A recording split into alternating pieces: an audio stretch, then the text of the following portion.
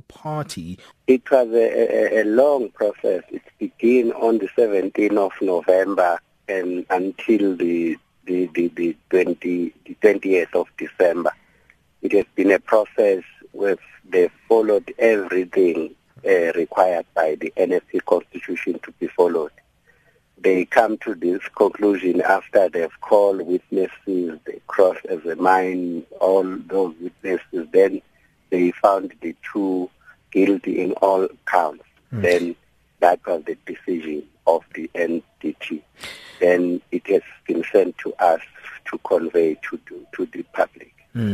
Now, Bheki, tell us, why pin this big responsibility on these two individuals? Just give us more details on why it was pinned on these two people. If you are elected into the position of authority, you are just trusted to do things like the Secretary General is the CEO of the party. Both of them, they were party-liaising committee members of the NFP, representing the NFP in the IEC. Then when the court decide not to allow us to contest on the 29th of July, they mentioned the fact that if they do that, they will be disadvantaging other political parties to allow us, because they all agreed on the 23rd of May about the timetable of the IEC, which every party is chasing the timetable to comply with everything. The timetable became a law after it has been adopted. Unfortunately, the two leaders were party representatives in the IEC. Then they are the one who also told us that they've been paid, everything is in order. So all it was a misrepresentation and dishonesty. I think the NDT or the NDC come to the conclusion because it was clear that they were responsible to do this, but they completely failed the party. As a result, the party didn't contest the election. Now, did the two members make submissions before the committee, and what did they have to say for themselves regarding their failure to pay the IEC registration deposit on time? Actually, it's because of this time of the year, we're still waiting the detailed report with regard to that in terms of what was, how things were debated and how the process was taken. I said that we take this part so that we inform the public about it. But I think they were given the opportunity to present their case. They called their witnesses and the party called its witnesses. Then they found all questions that were put across to them, they were failed to answer to the satisfaction of the NDT. Now, should the two not be happy with this decision that's already been made by the National Disciplinary Committee, what are the avenues that are available to them to pursue a counter to this decision? The appeals, they can appeal to the NWC, the highest decision board of the party. There is an appeals committee within the National Working Committee of the party.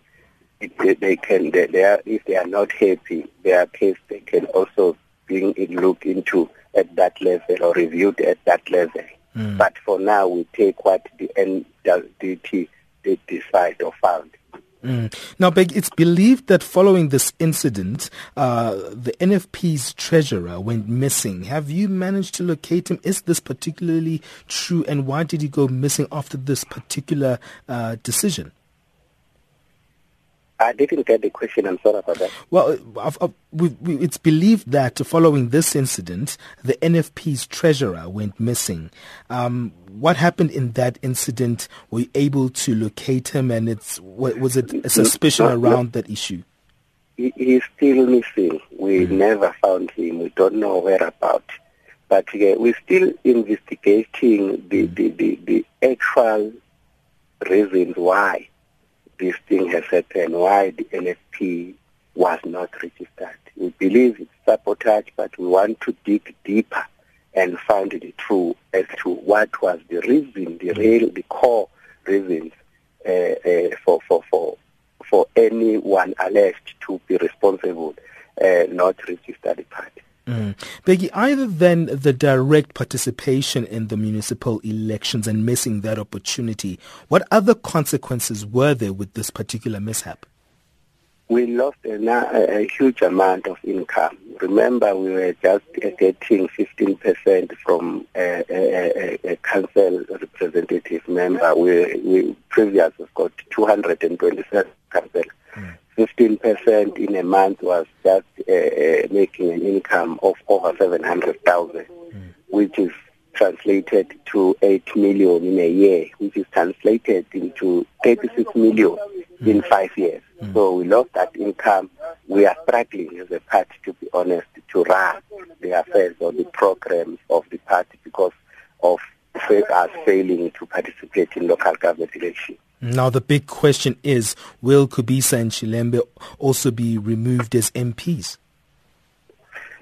Clearly, when you are not a member of the party in good standing, you cannot represent the party in any place, including local or provincial or national assembly, if you are not a member.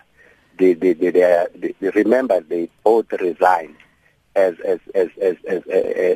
chairpersons and secretary, but they remain in parliament because they were members of the party.